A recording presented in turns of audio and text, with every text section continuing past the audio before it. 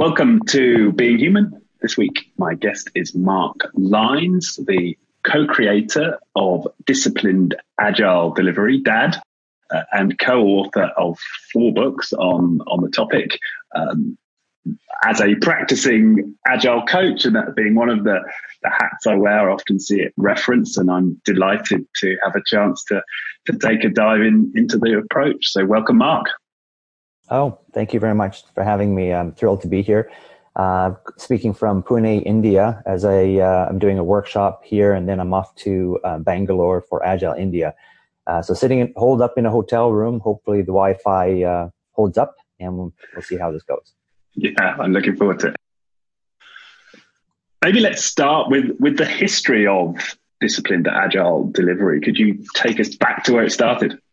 Yeah, sure. I mean, the roots go back to around 2006, where Scott was sort of formulating some of his ideas about what does Agile look like in an enterprise. Flash ahead a few years to when he joined IBM and became the worldwide lead for IBM of Agile and Lean.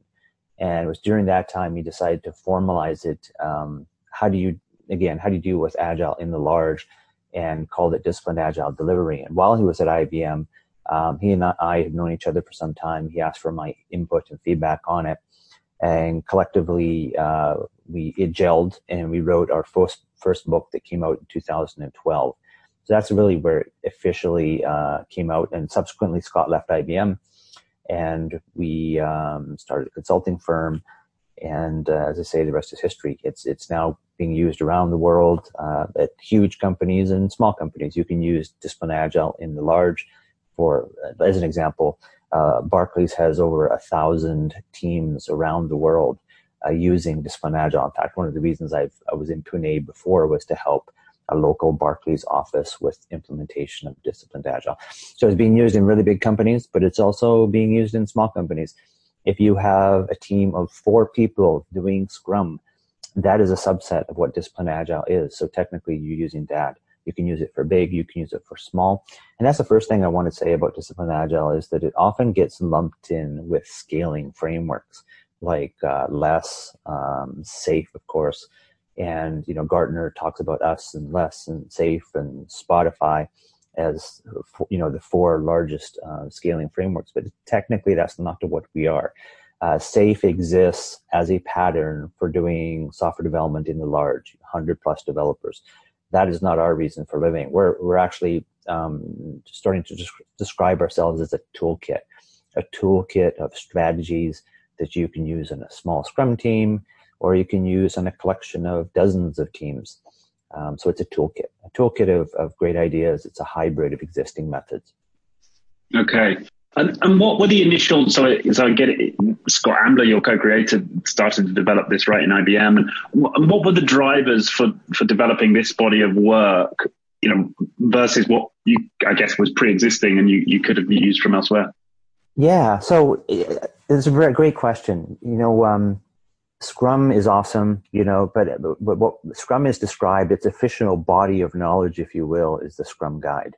And the Scrum Guide is 19 pages long, 2017. In fact, if you take away the cover, the table of contents, and the acknowledgments, it's actually 16 pages. But it's 16 pages of awesomeness. But the fact is, what we do is far more complex than what you can describe in 16 pages. So what people do is they reach out to things like Extreme Programming, XP, for some ideas on technical practices. They reach out to some of the work that Scott has done in the past, maybe on Agile data or Agile modeling. They search for governance ideas. How do you do Agile governance with Agile? And they try to figure it out themselves. And sometimes they get it right, but many times they really don't. And so what our toolkit does is really the only toolkit out there where we've gone out and we've pulled together these ideas from, literally dozens of methods and frameworks and put them into a cohesive whole. So whether even if you're doing SAFe, SAFe teaches us we do Scrum and XP down at the team level, but even down there, you're going to need to make decisions in the small of maybe I want to supplement my user stories with other techniques. Well, what are my options? Well, you could do story mapping from Jeff Patton. You could do some UML diagrams. You could do some business process modeling, many different ideas. And many people don't even know what, you could use something called personas. Many people don't understand what their options are. So they, fail fast and they struggle. And what we would suggest to you is, rather than failing fast, which is a good thing, but it can be expensive and time consuming, why not reach out to a set of proven strategies? And what we do is say, in these situations, personas is a good idea. In these situations, story mapping is a good idea. And then you can pull proven techniques that make sense for your context. So It helps you. It gives you guidance for adapting your agile to the unique situation that you find yourself in. And that's one of your principles, right? Choice is good. Choice is good, and context counts. Two of the principles. It's good to have choice. Scrum is what we call one life cycle, one type of life cycle, where you have sprints, or what some people call iterations. You batch up work every couple of weeks, and then you deliver an increment of that work. That's great. But, there are other approaches. There's a lean approach where I pull work as I have capacity to do it, lean Kanban. And then there's continuous delivery where I pull and I build, then I deliver, I pull and I build, then I deliver. So you have different approaches. And as you said, choice is good. And in some situations, Scrum is awesome. But you know what? In some situations, it's actually not a good idea. There are better choices. So we're about choice. We're about context. We're not purist. Another one of our principles is pragmatism. So, what's not to like about those things, right? Right. Now, we had Dave Snowden on the show, and complexity thinker, and he might argue that when we're dealing with complexity, there really is no best practice. Yes. So there's only emergent practice. So can we really say that there's a proven technique, and can we really know until we try it? No, and you're absolutely right. In fact, we never in this book, in our books, talk about best practices. In fact, we make it very clear that there are no best practices. There are good ideas and what Dave calls fit for context practices. So it's not best practices; it's ones that fit the particular context. And in fact, Scott has been to one of Dave's retreats. We get along very well with Dave Snowden, because he understands you need to adapt for the situation you find yourself in. Context counts, and we are dealing with complex adaptive systems. So there is no silver bullets. There's no best practices. Unfortunately, people are looking for that. They want the recipe. I'm starting to talk about, in my talks, I talk about ingredients and recipes. And what DAD is, it's a set of ingredients, where Scrum is, you look in the pantry and there's not a lot of ingredients there. But they're good. So you can make great macaroni and cheese, but after a while you get a little sick of the macaroni and cheese, and maybe you want to make some more elaborate recipes, but you don't know what your ingredients are. And so we're a collection of ingredients so that you can become a better chef. That's kind of the way I'm talking about it right now. And, so I have to take the opportunity to put a plug in for our latest book. Go for it. Choose Your Wow. And it's one of the reasons we're in India, is to promote the new book. We're extremely proud of it. It replaces our first book, which was 2012. And you can see it's a big, thick book. And it's full of tables and strategies for requirements, architecture, testing, planning, governance, all the things that you typically encounter in the enterprise. And there's no way to dumb it down. It's hard stuff. And we would consider this our body of knowledge. And, it's based on, Scott and I have been doing Agile for literally 25 years. So it's pulling together that knowledge, and not just ours. Like we pull out, we go into Dave Snowden's work. In fact, we talk about Cynefin in the book. We go out to Jeff Patton, and we don't attempt to describe all those techniques in our book. But what we do is highlight what they are, what kind of context they might be a good idea for you. And then then references. So you can say story mapping. Oh, that sounds like a great idea for us to help us organize our stories and flush them out and to put them into different releases. We're not going to tell you how to do all that. We'll tell you what it is and where it might work. And then you would go off and either buy Jeff's book or, go online and learn more about story mapping. So we see it as kind of a reference. Like it's a big book, and it doesn't read like the Phoenix Project, like a nice novel, a nice beach read. but it's full of tables and goal diagrams and things. But we see people referencing it in retrospectives. let's say that I did a little video that says the team is in a retrospective and they're unhappy because the business has said, gee, what you guys delivered doesn't really match the way we do our work. It seems like you don't even understand us as business people, as users. So the team is like, oh, gee, we kind of let the business down. What can we do differently? So they turn the book and they go to requirements modeling and they discover something called personas. Oh, what are they about? Well, they can help us understand our stakeholders as people, as real people, so that we can empathize with them and maybe build a better user experience for them. So they go, oh, let's try using personas. Then they take the book and they put it back up on the shelf and they try it, and maybe that helps them to get better.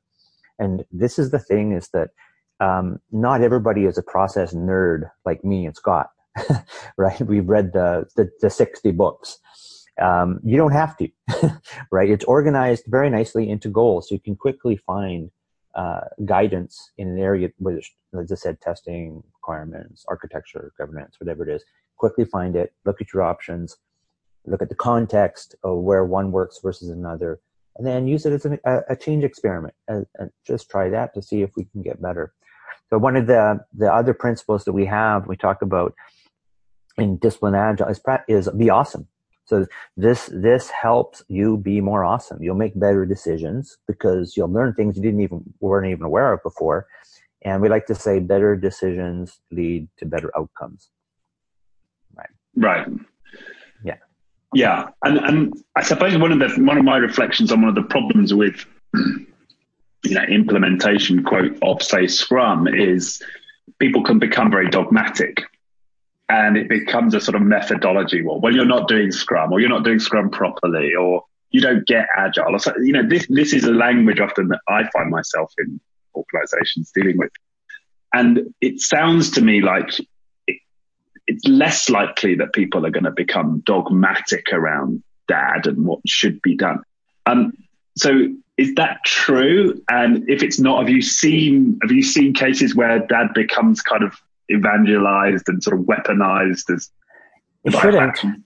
It absolutely shouldn't, because that is completely against what we are. We're not prescriptive. We're like, think of the set of ingredients, right? So that you can use a recipe that makes sense for you. And you're absolutely right, is that many of the mainstream Agile methods and frameworks are quite prescriptive. And this doesn't necessarily mean it's a bad thing. That's an example. Scrum is prescriptive. It says we need to have a daily meeting, a stand-up meeting, and we need to have a demo at the end, and we need to have retrospectives. Those are the ceremonies, and that's prescription. Now, are those good things? Well, yeah, sure. They're good things in certain contexts. If you've got a new Agile team that's trying to understand the Agile mindset, these can be forcing mechanisms to get people together once a day in the morning to plan out their day.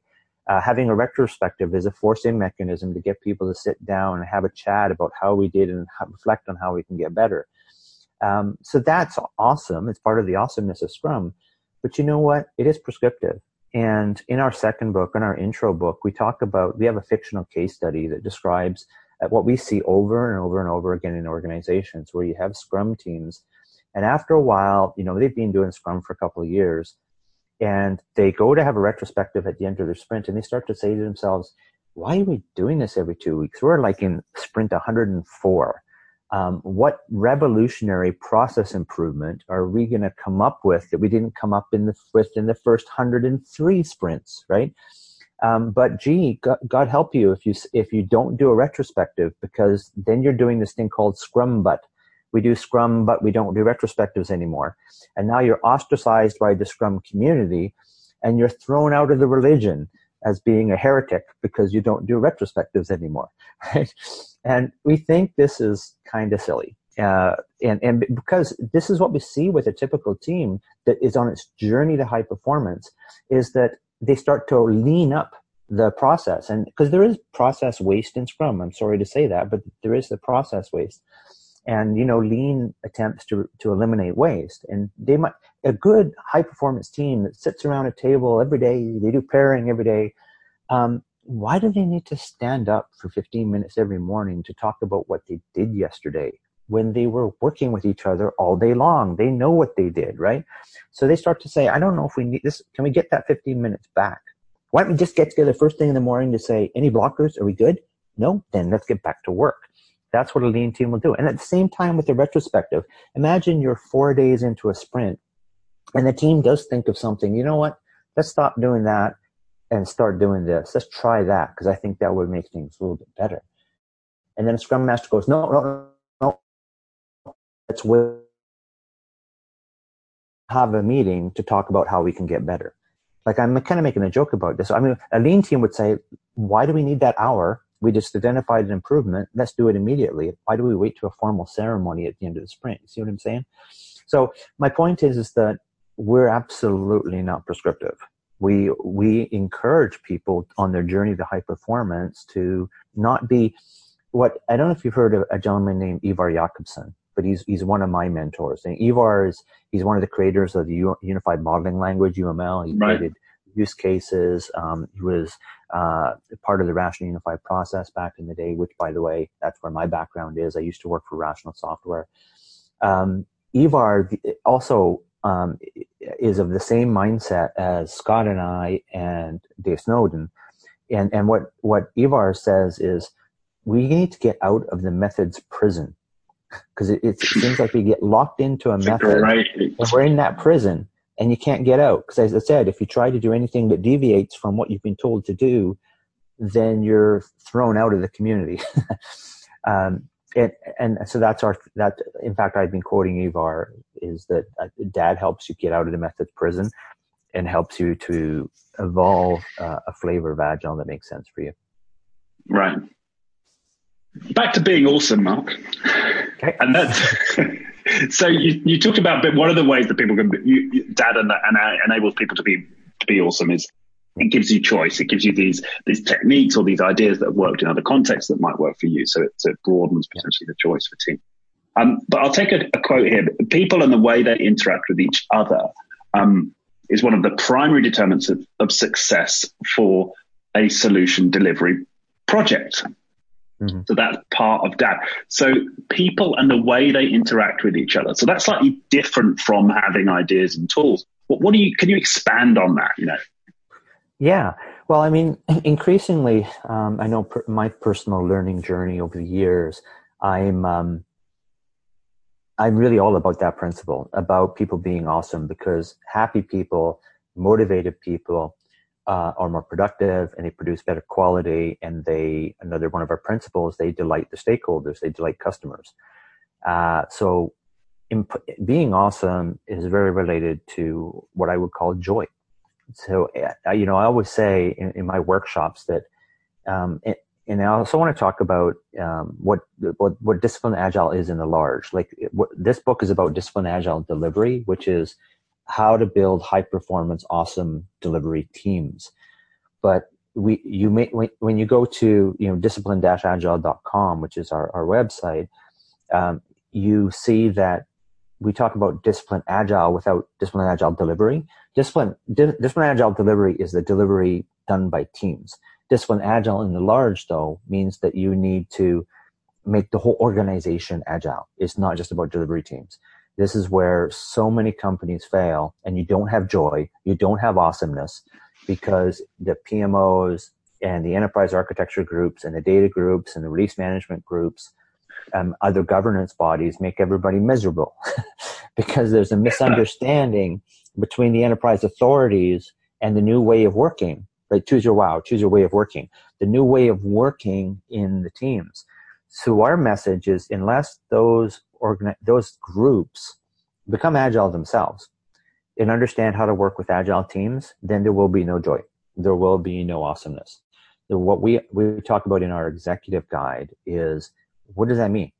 What does it mean to be an awesome enterprise, not just the Disciplined Agile delivery teams? So when we do coaching as well, we don't just write about this stuff, we actually do it.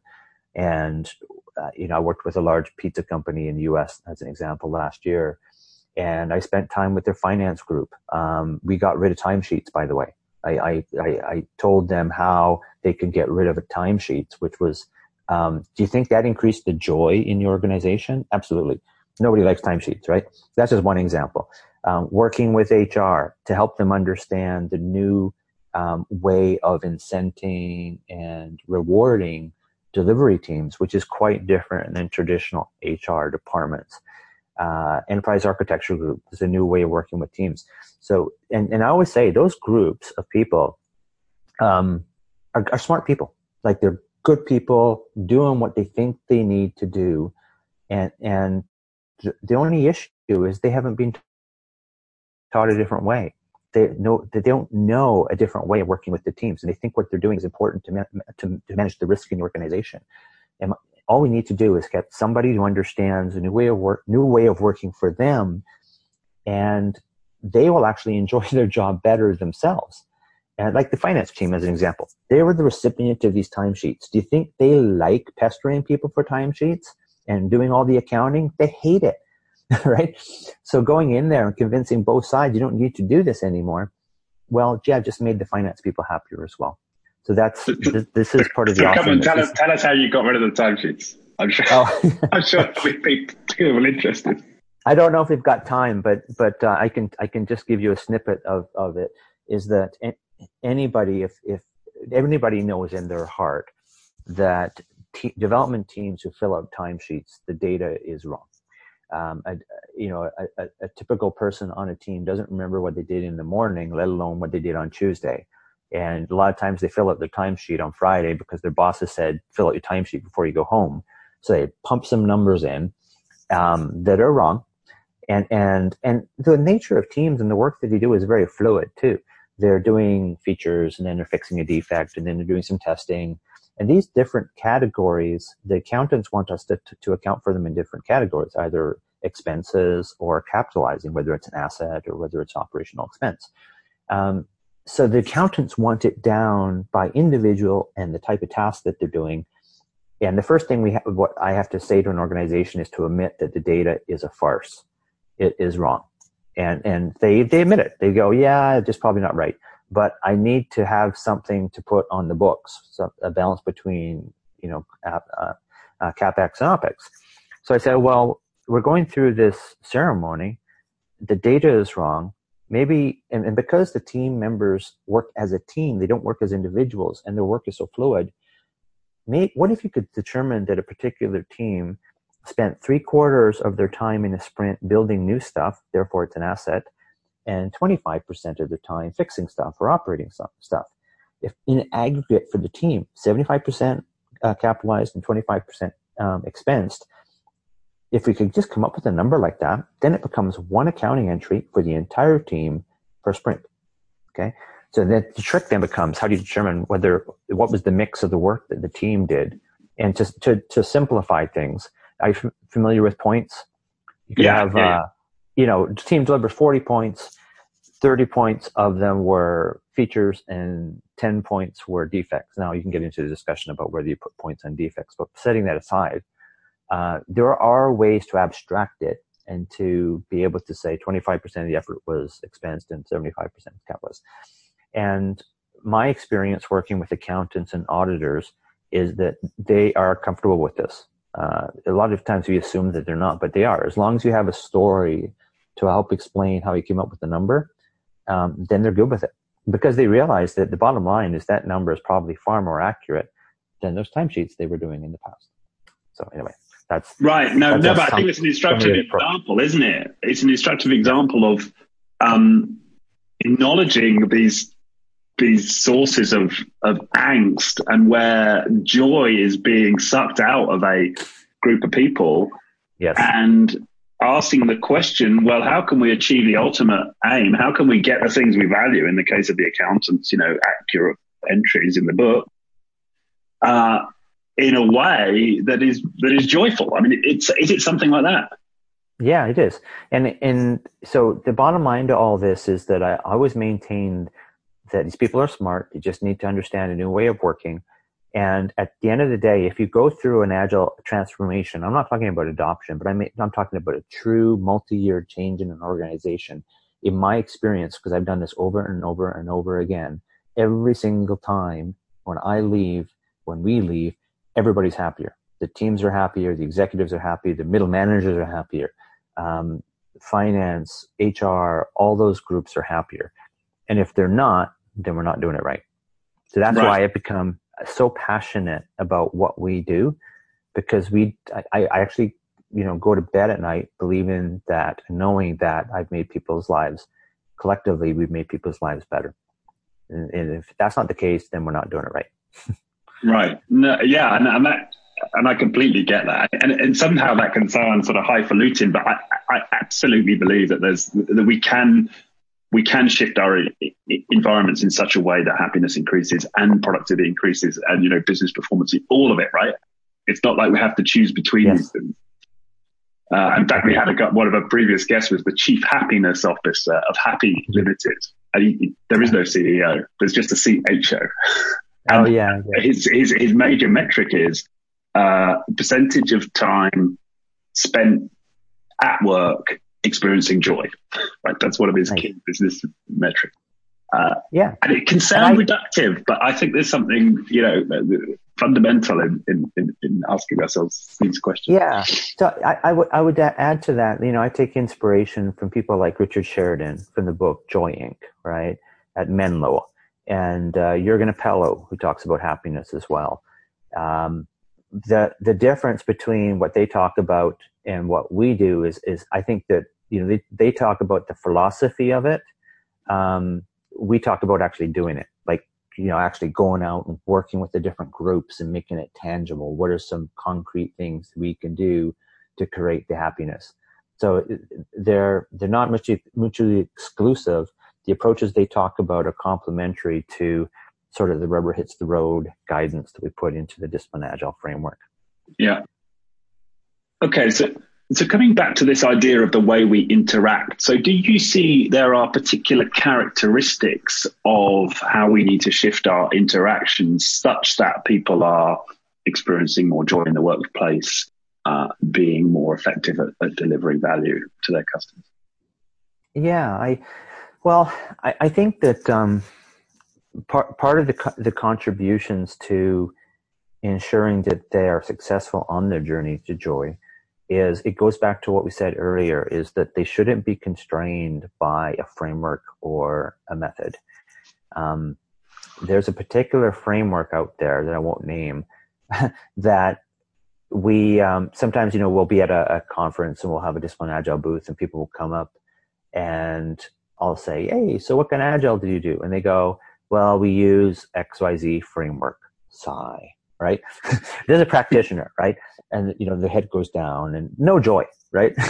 So the reason is because this particular framework has been dictated from the CIO or CXO. And now it's like, go get trained and go do it because this is our framework now. And then they're constrained. They have to sort of do it this way because that's what the framework says, rather than allowing people to pursue their ways of working that make sense for them. And this is the fundamental difference between us or Disciplined Agile and the other frameworks out there. Just to give you some examples, like LESS, it's about feature teams, and LESS requires rather than like there's no component teams, no services teams. Well, I can tell you that in some situations we actually see those things as quite useful. But yeah, we prefer feature teams over component teams, but we're not prescriptive about it. SAFe has some very sort of prescriptive things in the framework, and we're like, yeah, you know what? We use some of those ideas as well, but we also want to give the teams the freedom to do things in a different manner if it makes sense for them. So that, and then if they customize their flavor of Agile, they become more effective, more happier, and better results, right? So it goes back to freeing people from the methods wars again. And I think, so people who understand our philosophy, they find it quite liberating. Let me just tell you a little story about this, is that, so Barclays, right? I don't know if you've heard of a gentleman named John Smart. John actually wrote the foreword, second look at the book. John wrote the foreword for that book, right? And we've known John for many years, and John was in charge of the transformation at Barclays, worldwide transformation. Now, John, and when he actually left Barclays, and when he left, his title was head of ways of working. So this way of working thing is getting around. But so John has now moved on to Deloitte. But in conversations with John, I said, well, thank you, by the way, for using DAD as the basis for your transformation and adoption. And why did you do it? And he goes, well, because I didn't have the political capital to go around the world to say, your new thing is Scrum, or it's safe, or it's less. Because you're going to have, it's a big company, and you're going to have some people, by the way, say in Singapore, where that have moved on from Scrum, and they're now doing lean and delivery, and they're super effective. Imagine him going in and saying, stop doing lean and go back to doing retrospectives. Stop being so effective and so high performance because we're a Scrum shop.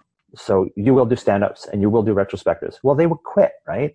He didn't have the political capital to do that. But what he could say is, DAD is our framework, and it's got Scrum, it's got lean startup exploratory stuff, it's got continuous delivery. Pick the ones that make sense for you. But let's use the terminology from the framework. Let's use this thing called an architecture owner, which is something we've added into the framework to ensure that we have good technical behavior across all the teams. So he has 1,000 teams. He's got 1,000 architecture owners. And the CTO feels a little bit better than around the world, there's somebody on every team who is accountable, responsible for ensuring the team exhibits good technical behavior. Keeping technical debt down, following guidelines. If code reviews is a guideline, that those are done. Scrum says, well, we're all responsible for that. And we say, okay, but you're going to have some teams that feel that nobody is strong enough on the team to actually make sure that kind of stuff happens. With us, we have this architecture owner role, and it's something that the feedback we've gotten over the years, it's a very valuable role. So my point is that John got the consistency of some important things across the teams, but said, how you actually do it down there, you guys figure that out. But here are my expectations that we follow these things from the framework. What's called enabling constraints is what they are. Enabling, yeah, okay. And that's actually where I was going to go, because so it sounds to me like there are some things that mark out disciplined agile delivery as being disciplined, right? That give it this quality of discipline, yes. and the enterprise owner sounds like that's a role. Architecture owner. Architecture owner. What are the other key facets, as you see it, of disciplined agile delivery that gives it this quality of discipline? Yeah. So, it's interesting, our conversation. You're just leading me from principle to principle. We have 7 principles, right? And another principle is enterprise aware. And people say, Mark, how dare you call yourself disciplined? Isn't Scrum disciplined? Isn't extreme programming disciplined? How dare you guys call yourself disciplined? Well, they had a point. It takes discipline, if you're using Scrum, to produce an increment every couple of weeks, ideally shippable. That takes real discipline. It takes discipline in extreme programming to do test-driven development properly, to do pair programming properly, and all those kinds of things. So discipline exists in mainstream agile methods without a doubt. But one of our principles, one of the 7 principles we have, is called enterprise aware. It just takes the discipline to an enterprise level. It takes discipline to understand that governance isn't a dirty word. It is actually something that you have. People say to me, Mark, we don't need no stinking governance. We're agile. Get out of my face. Well, and I say to them, do you have daily stand-up meetings? Well, of course we do. We do Scrum. Well, you know what? That's an element of governance. That's your planning. Do you have a task board or a sprint burn down chart? Yeah, we have those things. Guess what? That's part of governance. That's status, right? So you have governance, but there are other enterprise aspects of governance. Is it reasonable to expect that we have some kind of architectural standards across the organization? It's not a free-for-all. Most people would say, yeah, it probably makes sense to have some degree of consistency of approach. Well, that's enterprise architecture governance. Is there governance in terms of your release management? Not everybody is Amazon, where developers can put their stuff directly in production. If you're building pacemakers, life-critical systems, well, release management is a little bit different because the FDA says so, and if you don't do things properly, you can go to jail. So these are aspects of governance. And just like everything in Disciplined Agile, you need to adapt for your context. If you've got a simple website that you're updating, then yeah, you don't need any fancy governance. But if you're in regulatory environments, then your governance is different. So these are the parts of discipline, is that we recognize that it's not just one team in a room, close the door, do not disturb, 9 or less people co-located with the product owner building good stuff every 2 weeks. That is great, but that's not the environment that most organizations have. It's a lot more complicated than that, complex. So we take discipline to the enterprise level is the bottom line. Yeah. Okay. So one of the tensions I often see in organizations is the long-term roadmap versus the delivery teams. So it's very often the delivery teams, maybe they're organized into 2-week cycles or daily release cycles or whatever it might be. And maybe they're working to an objective and a key result, which is the quarter. And often that's as far as it goes, right? It's that quarter. And sometimes even less. And there are others in the organization who have a roadmap. They might have a 2-year or a 3-year roadmap, a strategic plan that they want to have manifested, and maybe they're rewarded on that. What's your response to when you encounter a tension like that? Yeah. So nothing inconsistent with Discipline Agile. We have if you look at, now I'm going beyond the team now to sort of, I go like this because you have an onion. We have Discipline Agile delivery at the core. That's high performance teams. And there's 4 layers to this onion. The next level out is DevOps. So if you got teams that are building stuff like that, great. But if you can't get it, if you can only deliver it once a quarter, then you're not particularly agile. This is where good DevOps practices come in.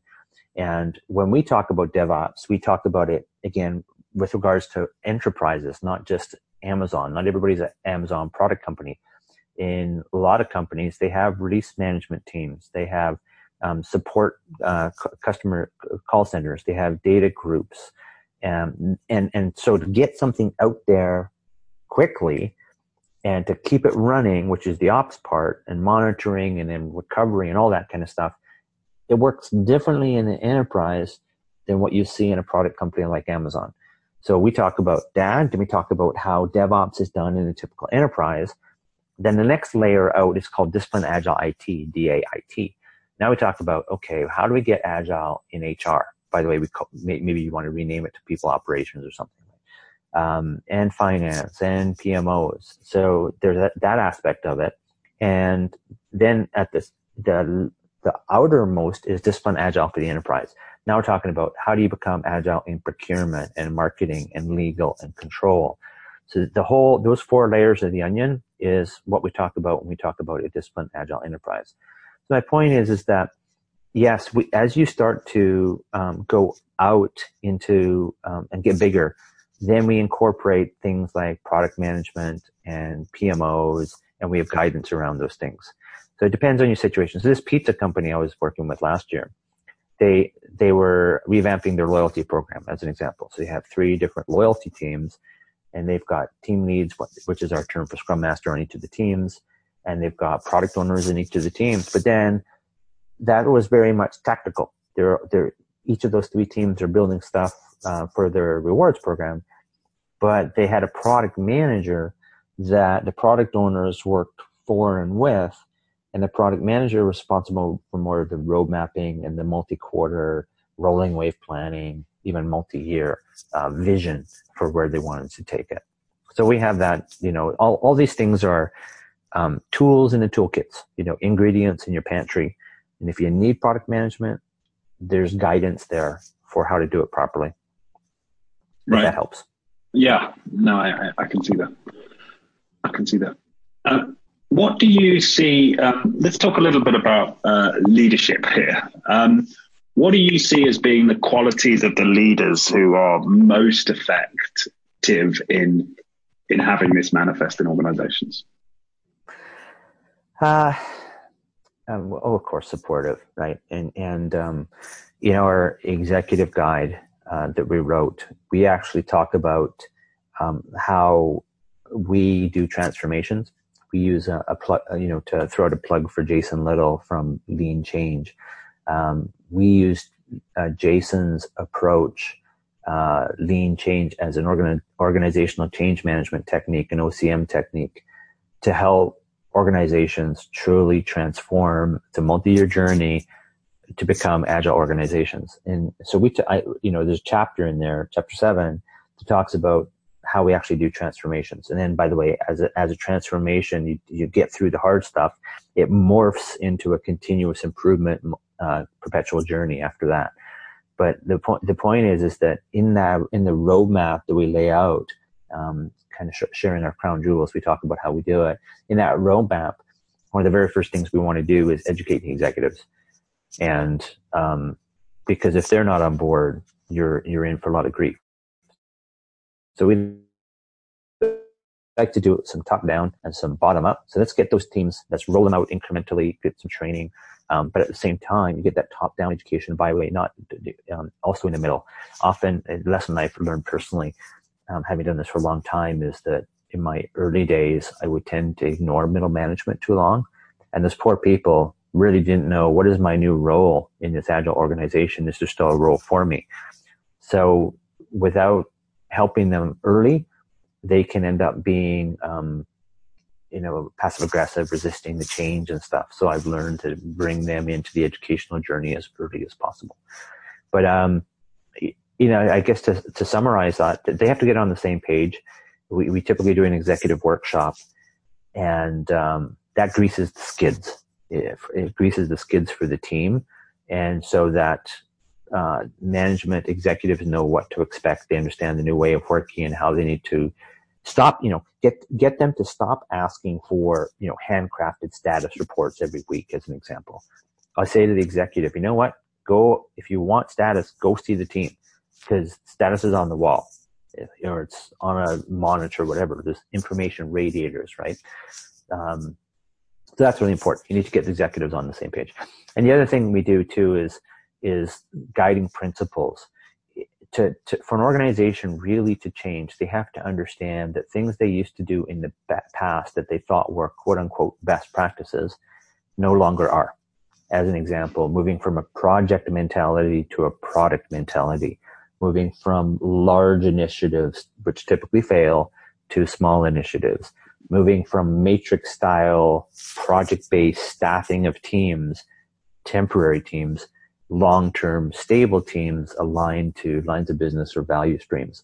These are all things that, moving from annual budgeting and planning, the annual funding dance that everybody does, moving to a continuous rolling wave approach.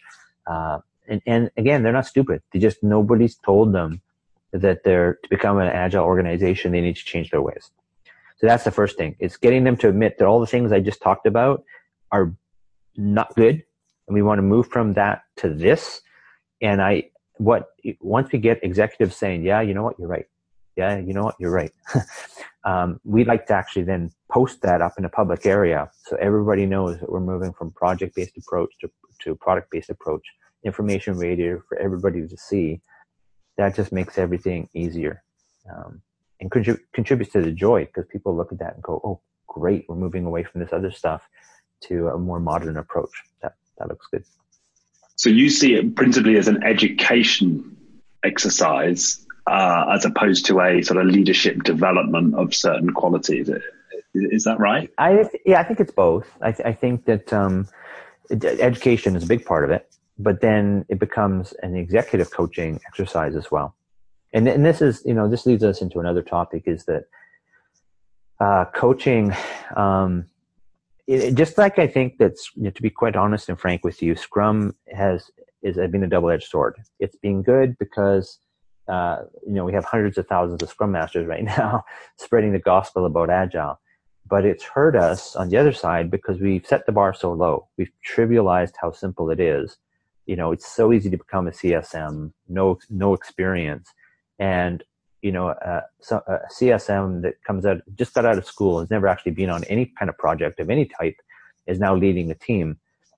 Things can go really bad. So my point is that sometimes I think coaching, there's such a continuum of coaching where some people are Scrum Masters, they start calling themselves a coach, right? They don't have any certification, they don't have any background, and now they're a coach. And sometimes bad things happen. But at the other end of the continuum, you've got executive coaches, and you've got people who can be a good executive coach and they can be a good team coach. And in our engagements, we typically have both. We have somebody like Scott or myself that acts as the executive coach and the transformation coach. But then we also have team coaches to help build those high performance, dad teams. So yes, the coaching is the continuum, right? Yeah, no, I get that. And are you sort of seeking to draw out particular qualities when you're doing that coaching? Are you trying to inculcate a certain way of being or perspective? In that coaching frame? Yeah, we have an Agile for Managers one-day course as an example that helps executives and managers to understand their new way of working, and that it's much less about quote unquote managing and much more about leadership. So rather than going in and micromanaging and telling the teams what to do, they come in and say, how are things going and what can I do to help? Right. And so, yeah, there's a, just like we talk about agile mindset for teams, there's an agile mindset for management as well. Right. Okay. Yeah. Is there anything else we've not touched in terms of the principles of DAD? Yeah. Being awesome. Delighting customers, right? That's right in the center. That's important. Yeah. Well, that's what it's all about, right? It's a minor thing, right?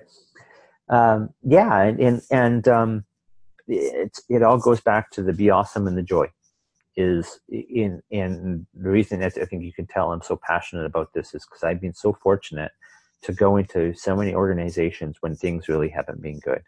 Either throughput of the teams is unacceptable, IT spend, right? They're just not getting what they expected. Maybe quality isn't good. Stuff is getting shipped and it's full of bugs and then customers are angry and they yell at the sales reps and the sales reps yell at the engineering managers. Engineering managers yell at the team members, right? And everybody is unhappy. And then in business is not happy. It's like every time we get IT to do something, it costs 3 times as much, takes 3 times as long, and it's never what I expected. How can we get away from that water cooler talk where there's business, customers that are not delighted, not happy, and then you have IT that they don't get along with the business either. Get to a place where the business absolutely loves their delivery teams. And remember I talked about guiding principles where you have long-term stable teams aligned to business value streams or lines of business.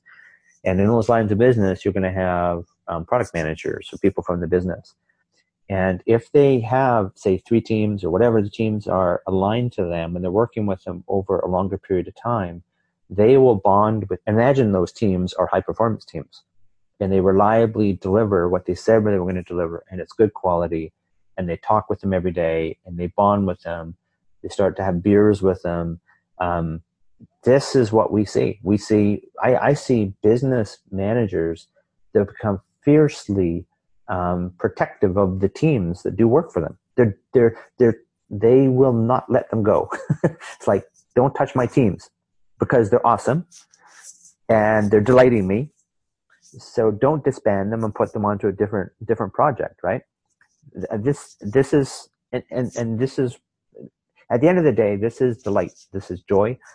And I always, I when I start workshops, I say, what's the conversation like for you when you go home and you sit around the dinner table with your family? Is it, when is Friday? It's only Tuesday. I hate my job.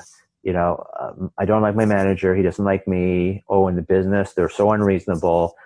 And all these bugs are coming in. It's not our fault. How many more years before I can retire? Or I'm going to find a new job? Is that the conversation?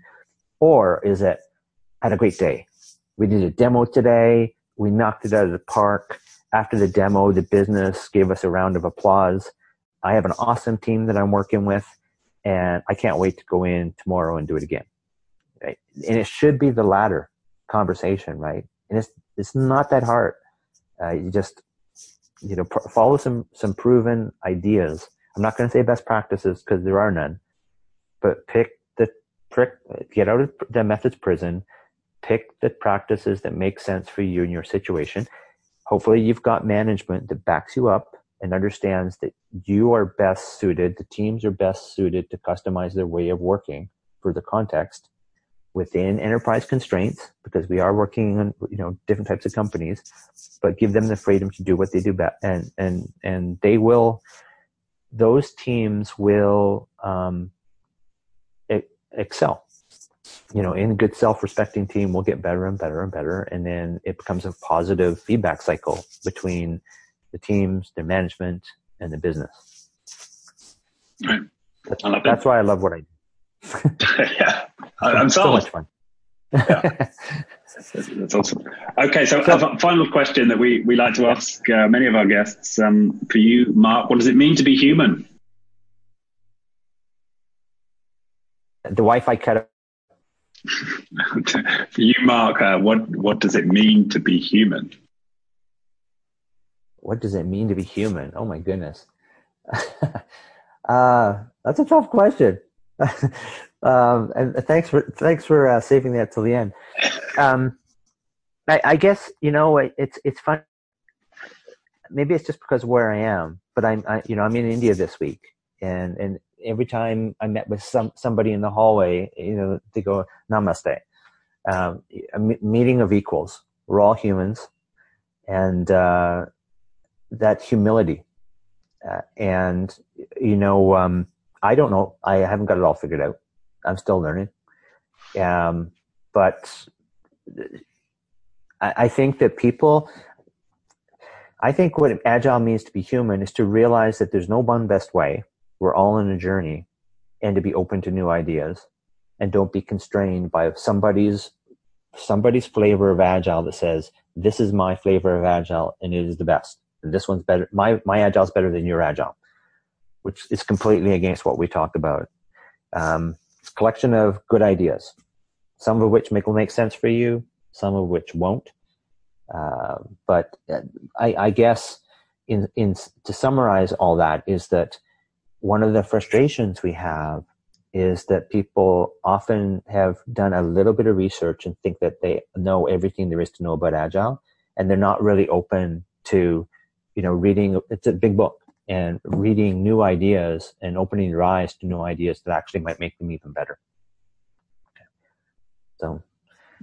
Okay, well, thank you. And for those listening who want to learn more about DAD, then where's the best place for them to go?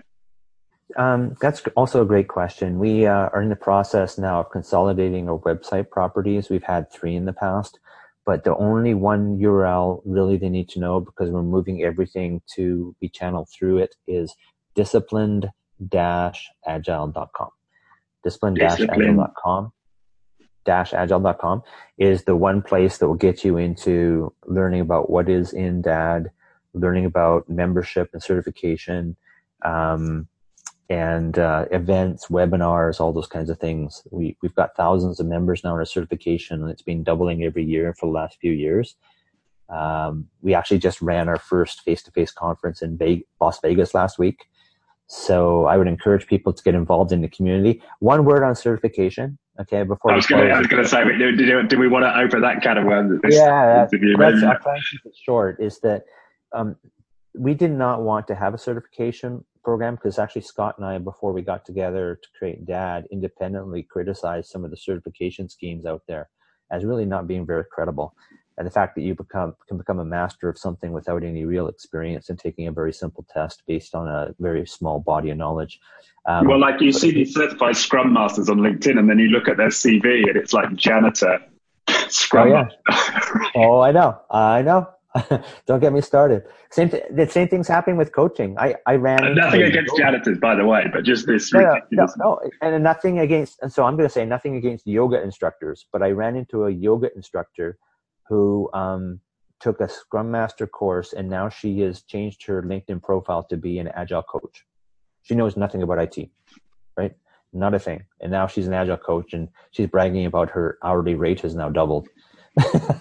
So my point about certification is, yes, we have a certification plan, but it's credible. It's hard.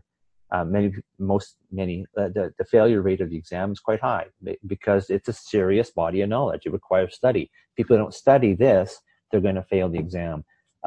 for the second level, the CDAP, which is practitioner, we require 2 years of experience with references, and we check the references for every person.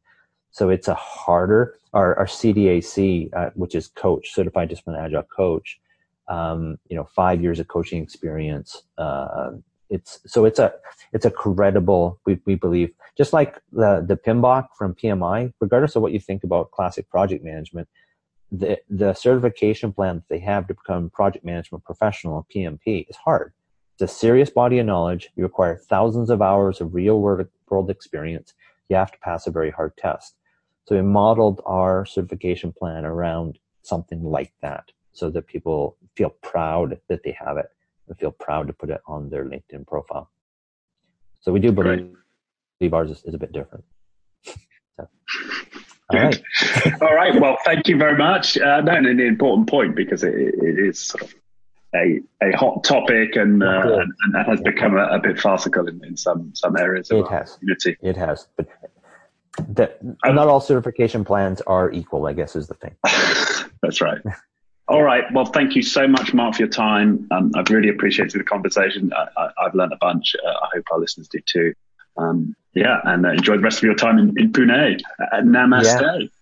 Namaste. Thank you so much. All right. Thank you. Right. Bye-bye. Bye-bye. The Being Human podcast was brought to you by First Human.